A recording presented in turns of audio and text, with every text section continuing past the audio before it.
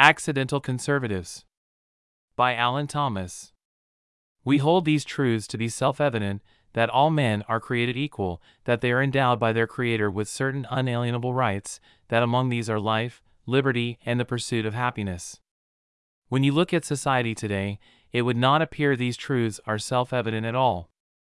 Colorado has a civil rights commission that expects you to be treated differently based on your skin color or sexual preference. Government bureaucracies have exploded and seek to regulate every aspect of our lives. People and even some elected officials are openly advocating for communism and for the removal of private property rights. These truths are still every bit as self-evident, they are just being repressed by those who advocate against them. These people show their true self-evident core, and they expose their accidental conservatism through actions that support the tenets of conservatism, rule of law, intellectual and individual property rights, school choice, and free market capitalism. This accidental conservatism is often and easily seen in the actions of our celebrities and movies, but each and every one of us shows it because liberty is ingrained in every human being. At the height of the Me Too movement, the phrase "believe all women" became a popular tagline. This line was adamantly used against Brett Kavanaugh to defend the complete lack of evidence against the Supreme Court nominee. Many conservatives pointed out how we should instead have better rule of law and advocated for policies and positions to help women who have been wronged get their justice. Many were also fearful that this dangerous idea would lead to women lying about their situation to the detriment of the institution of justice for women who have been wronged. Enter Johnny Depp and Amber Heard and a trial that momentarily gripped the nation. We heard of the plagued relationship between the two Hollywood stars, and it was interesting to watch as conservatives slowly started siding with Depp.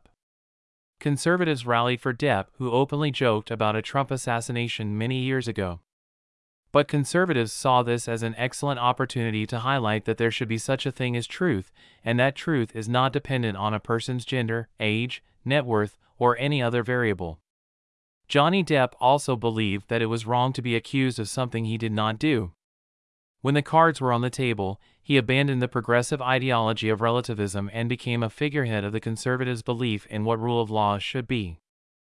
When Taylor Swift was a relatively obscure 15-year-old, she signed a record deal that gave the record label ownership of her masters the ability to control how or when a song is used. This typical deal turned out to be incredibly lucrative for Taylor and for the record company, and for many years there was little issue.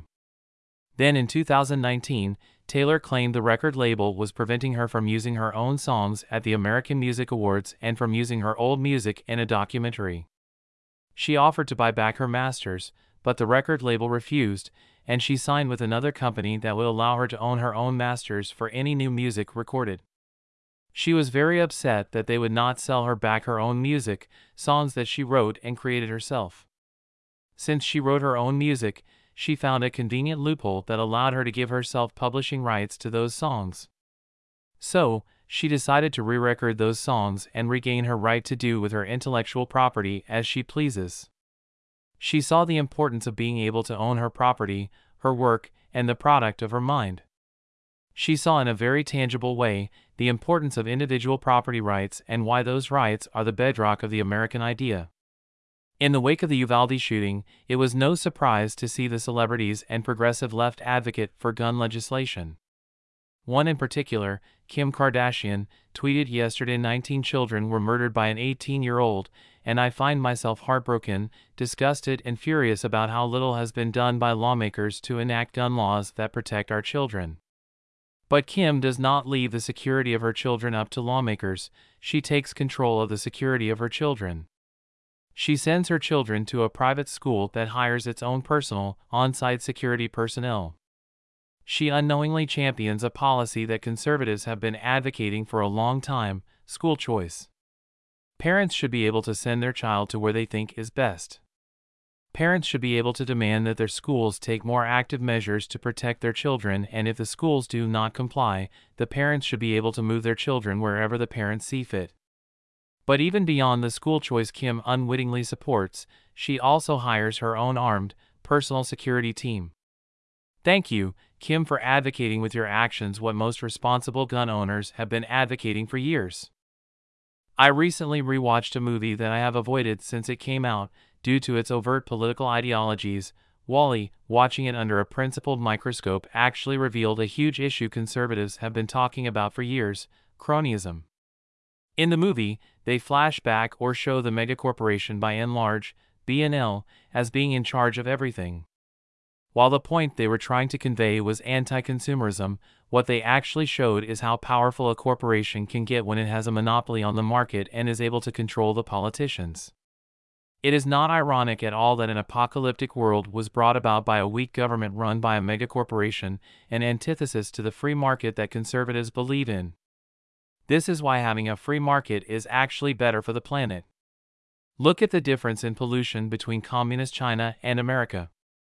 One has free market factors at play that encourage environmental stewardship of our planet based on the demand from individuals and who they choose to do business with, and the other does not. It is obvious when you walk into a business and see them making their case of environmentalism, whether it is recycled paper bags or even packaging that has seeds in it, that we have a society that cares deeply about the planet we are leaving for posterity. Wall-E would be an entirely different movie had there been a free market to turn to even after the damage had been done and the planet needed cleaning. These are all very public cases of accidental conservatism, but I have found that even more cases abound in everyday life. It is easy when complaining with others in the line at the DMV to talk about the inefficiencies of government bureaucracy. Even the most socialist Uber driver in America would likely dissent if asked to give their car to you. If the group took a vote and voted that the next round of drinks should be free, do you think the bartender would think absolute democracy is the best way to run a business, much less the country? I implore you to go and find all the accidental conservatives that you can, relate to their inner self-evident truths, and show them why the American idea is worth choosing and defending.